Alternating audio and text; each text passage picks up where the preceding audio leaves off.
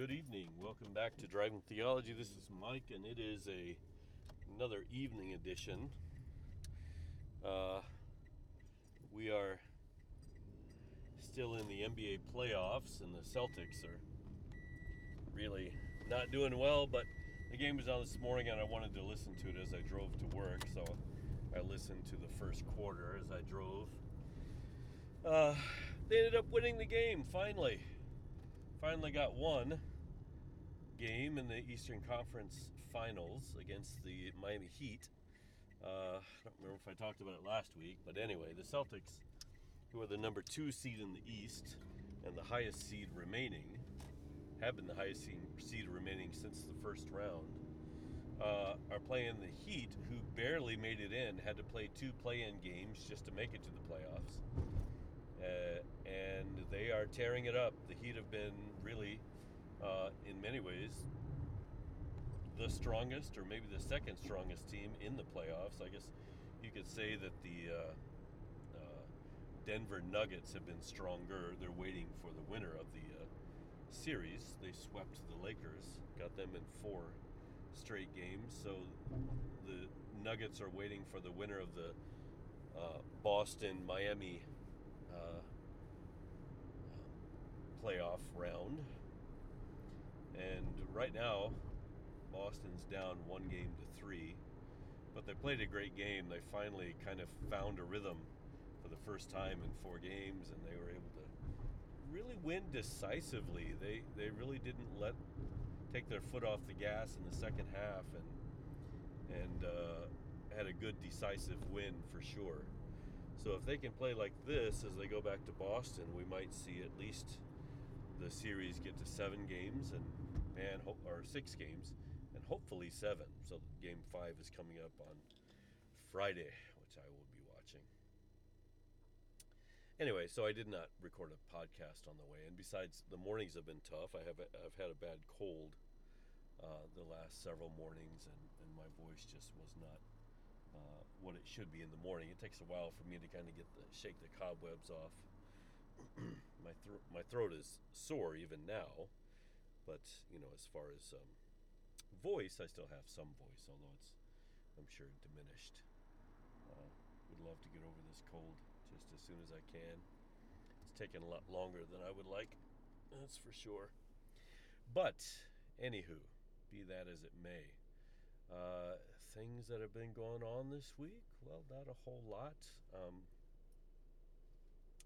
Had some good conversations with a couple friends on Monday night. I talked to you about a friend who was visiting here from my alma mater. He headed back yesterday, but before he headed back, today's Wednesday, by the way. Before he headed back, we were able to go to an onsen on Monday, and Pat, who has been on this podcast before, joined us. And I learned a lot and gained a lot of respect for him during the time that I was able to spend with him and talk to him about stuff. And I'm really excited about the direction that at least he's going, and that gives me hope for their tradition, the tradition in which I grew up in, that there are some there's a remnant, a remnant of people that are really doing their best to follow Christ and are operating in a world in a way that their eyes are wide open to the world, wide open to people of all kinds of shapes, sizes, and colors, and I think that's great. I think that's what the church was always supposed to be. I'm sure, they still have some challenges like other churches, but at least they're not excluding people from their fellowship, and I think that's wonderful. And of course, by, shapes, colors, and sizes, I do mean colors, but, different shades of human, I guess is the best way to say that, as well as all genders and all sexual preferences and all that stuff, they are all inclusive as far as I can tell, and they follow Christ. And I think that's a good model for churches to strive for. I know it's difficult. I know there's a lot of stuff. Believe me, I've had to go through that stuff as much as anybody. Um, just like Paul talked about, he was a Jew of Jews. In a lot of ways, I was an evangelical of evangelicals from many generations, having come from this denomination on both sides of my family. Came, from multi-generational Church of Christ people. That's who I was brought up by. I have preachers and missionaries and elders and deacons in my heritage, in my family tree. People who have written books and really just all kinds have been in my family from this denomination. We are one of the long-standing families in the denomination. I'm not sure exactly how far back we go, but it's pretty far. And it's good to know that not all of the wings of this denomination are fundamentalist or evangelical. They are trying to just be Christian. Trying to be like Christ is a better way to put that, maybe. As Christian has a lot of a plethora of connotations. So I'm encouraged by that.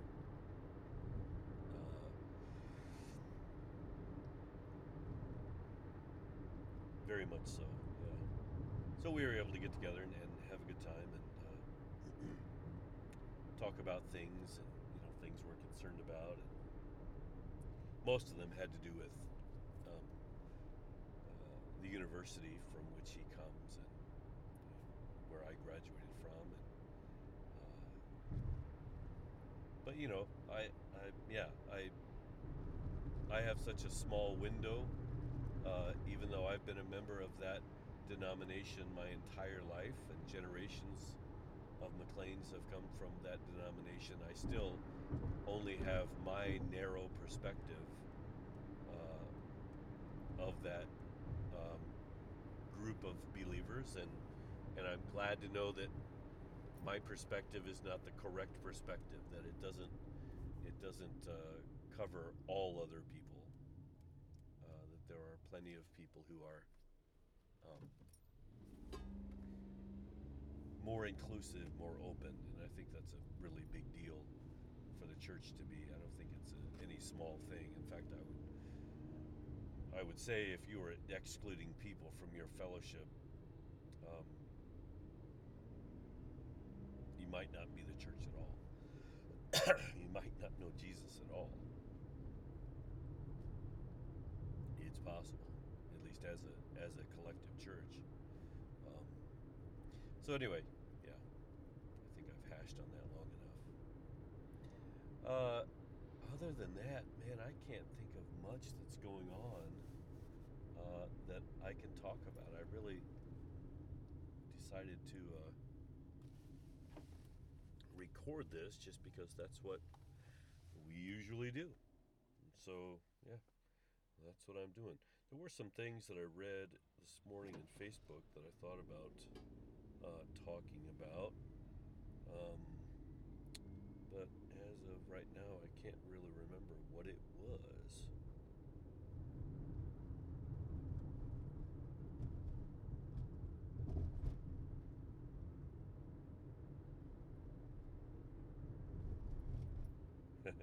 So I'm going to read through something here on Facebook.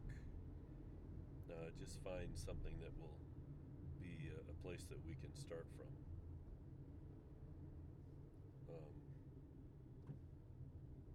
This will be a first.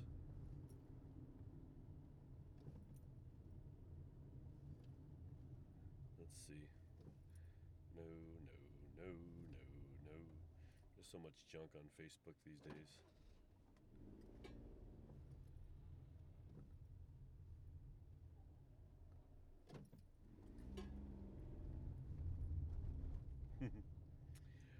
Yeah, sorry for the delay. I really just couldn't think of what it is. Okay, here's one.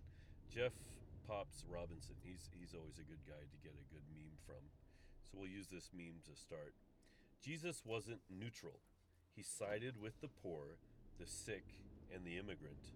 Be like Jesus. All right. Yeah, that's a really good point actually. And kind of what I was talking um, about the inclusiveness of Jesus, right? Now there are some scriptures here and there that tend to lean towards, and it's usually Paul who's saying it, lean toward the idea that if somebody in the fellowship is doing wrong and they refuse to change, then stop fellowshipping with them. Whatever fellowship means. And I assume it means stop allowing them to come to your meetings or stop meeting with them. But generally, fellowship in this day and age is not what you do in church, but usually after church, after the time of quote unquote worship is done, right? Let's say you meet at 10:30 and you go to 11:30. Then after 11:30 is when you actually fellowship. So fellowship is generally spending time together, right? That's what friends hang out, but people who are members of the same church don't hang out, they fellowship. It's one of those Christianese words, right? And so yeah, there are places in Scripture that seem to say that if somebody won't stop doing something wrong, uh, you know, AKA the way I interpret it, they're hurting somebody uh, in the church or somebody who they shouldn't be hurting or whatever. Of course, they shouldn't be hurting anybody. But anyway, in some way, shape, or form, if they won't stop, then remove them from your fellowship or stop fellowshipping with them or stop spending time with them or stop gathering with them, whatever the case may be. There do seem to be instances of this in the New Testament, right? Now, not having um, studied the background and not being an expert in the original languages, I can't say for sure that that's what they're saying. But that's generally how it's been interpreted. And I guess I should come up with an example of what this might look like. There was an example of a man who apparently was sleeping with his father's wife. Okay, there was a man who was a member of a church, and he was having sexual relations with his father's wife. Now, whether his father was still alive or not, it doesn't say. Whether his mother was his actual mother or a stepmother of some kind, it doesn't say. But it does indicate that this was an inappropriate relationship. And Paul suggested that they find a way to stop it, right? To get it to stop happening. So it's really difficult not knowing all of the details, right? We can only assume what the details are.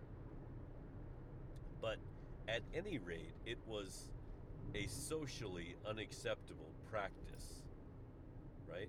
Whether to Christians, whether to people in the Roman world, whether to local Greeks, or I forget which church this was. I think may have been Corinth, which is a city in ancient Greece. But be that as it may, Paul thought it was inappropriate. Paul found it unacceptable. And the fact that he knew about it probably meant that somebody else found it unacceptable as well. And so for this kind of thing, there is a method that's lined out of ways to confront people about their quote unquote sinful behavior. And so the way it's approached, though, is not if someone's done something that you don't agree with, but somebody has done something wrong to you, right? If you have something against your brother, right, they have wronged you in some way, then you are to go to them one-on-one and talk to them about it and try to get them to repent. And what repent in this situation means is to stop doing whatever they're doing and walk in a better direction, to change directions, right? And again, not knowing specifics, not having been given an example of that in the New Testament, we just have to take it at face value. So I suppose if somebody borrowed money from me and then they didn't repay it, that could be an instance. Or somebody has been gossiping or lying about me to other people, something like that. Or possibly somebody has stolen something from me. Or it could be any number of things. The way to reconcile with your brother is to go with them one-on-one, and in that way try to win them over to doing good, to doing better, to changing whatever they've been doing. And then if that doesn't work, you're to go back, right? If the person refuses to repent, you go back with 2 or 3 witnesses. And hopefully, in the midst of 2 or 3 witnesses, they will repent and do better, and things will be okay. And if that doesn't work, you take them in front of the entire congregation. So the entire congregation finds out about this and tries to convince this person to change. So everything is not on punishing, but in trying to get somebody to walk a better path, to change from the harmful way they've been going, whether harmful to others or to themselves, and to walk in a better direction. It's kind of the way that repentance works in the New Testament. And then, and only then, after those 3 steps, are you supposed to resort to breaking fellowship with that person. But there are many steps to go get to before then, right? So of course there are instances where fellowship may have been broken in the history of the church, where somebody is kicked out. But very rarely, I can't think of any instances except this one in Corinthians, and I'm not even sure he was ever disfellowshipped, as we say, or kicked out from the group, because maybe he did repent. I don't know. We don't have any history on that. I don't know of any instances, and again, I'm not a scholar, so take that at face value, where somebody was kicked out because they were wrong. Usually, somebody is disfellowshipped for a different reason. Maybe they're not allowed to join a group because of the wrong color or the wrong race, they speak the wrong language, or they have something that is a wrong sexual orientation that is not deemed appropriate by one group or another, or they don't believe politically the same way, or they don't believe theologically the same way. They have a different theological conclusions or leanings. And for these reasons, people do break fellowship. More often than not, those people will leave the group in which they don't feel welcome. That is something that happens. They'll leave a place where they don't feel welcomed. That's a much more common thing. It's much less common for people to actually be kicked out, although it does happen. There are people, I've heard of people who are just simply troublemakers. They're constantly causing trouble, constantly stirring up people, causing arguments, and it's just their personality, or their broken personality, if you will, wherever they are, they just stir up trouble. And these kinds of people are often um, asked to leave, asked to go somewhere else. And then there are people like that who basically live and terrorize congregations for years and years, and they're never asked to leave. They are troublemakers who are tolerated and probably over tolerated. But that's not who, this meme that I read a few minutes ago, what this is talking about is that uh, Jesus welcomed.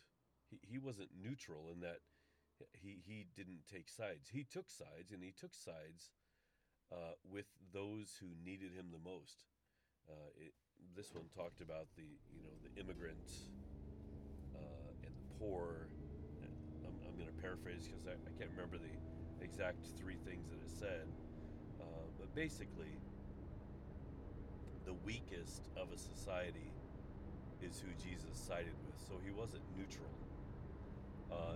Now, in some ways, he also wasn't an extremist, right? Like he wasn't affiliated, as far as we know, with either the Pharisees or the Sadducees. And even if he was a Pharisee, which is a possibility that he was a Pharisee, he was also critical of the Pharisees. He wasn't a tote the party line guy. He was they believe their belief system is closer to the truth, and so that's who I affiliate with. But they still have a lot wrong, and that seems to have been Jesus's point of view. And so in that case, even though he wasn't neutral completely, he was neutral in the sense that he didn't join the extremist groups, right? He just always strived for truth, for goodness, for mercy. That's where he fell. And if you don't want to call that neutral, that's fine, I guess. But he would have been independent, at least, independent from the parties that existed in the time in which he lived. No, he's not neutral. Not neutral in the way Switzerland is neutral. Unless Switzerland was being neutral between, say, Nazi Germany and fascist Italy. Maybe that's possible. He would have been neutral there. Didn't want to side with those guys. So he's not neutral in that sense, but he is certainly on the side of the most oppressed and least accepted people of society. And that's always the case, and that always will be the case. That's where he will side with, and he will side with people who side with those people. So even if you're not one of those people, as long as you are siding with those people, then Jesus is on your side as well, right? So if you want to be on the side of Jesus, you need to be on the side of the immigrant and the outcast and the poor and the hungry and the minority, right? The oppressed. That's the side you have to be on.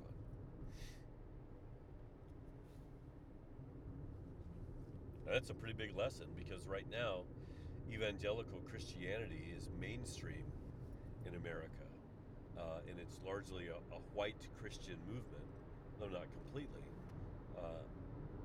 Certainly the majority of Christians in America, the majority of evangelical Christians in America are white, and they're middle class or wealthy, most likely. Although I'm sure there are a lot of poor evangelicals as well. But there's a lot of power, political and economic power, in the evangelical movement, for sure. And so what that means is you're going to have to work extra hard if you are an evangelical to be on the side of Christ. It's not going to come natural to you. Um, and the last 20 or 30 years have borne that out. I think that's fair enough to say, for sure. Um, but yeah, I think just to be an evangelical Christian is not enough to follow Jesus. You're going to have to take some extra steps, and you're going to have to deviate from a lot of mainstream evangelicalism in order to follow Christ. But I think that's always been the case. I think any big religious movement has always mostly not been Christ-like. I think the truth is almost always going to be that few will find the narrow path, right? Many will be on the wide path of destruction, whatever that means to you. And I don't think that has anything to do with the afterlife. I think that has everything to do with the life you're living now, right? The straight and narrow path is difficult to stay on. It's hard to balance. It's narrow, after all, and yet it's the correct path to be on. But it's not the straight and narrow path that most people think it is. Most people think that means, to follow the Bible like a rule book and to be a good evangelical and follow evangelical theology and ecclesiology and soteriology. And that's what keeps you on the narrow path. But the truth is, the narrow path is the path of the champion of the oppressed, the champion of the immigrant, the champion of the outcast, the champion of the poor, the sick, the hungry, the naked, the imprisoned. That is the path to be on. If you are championing those people, then championing, that's really hard to say, championing those people, if you are fighting for those people, then you are on the narrow path, I think.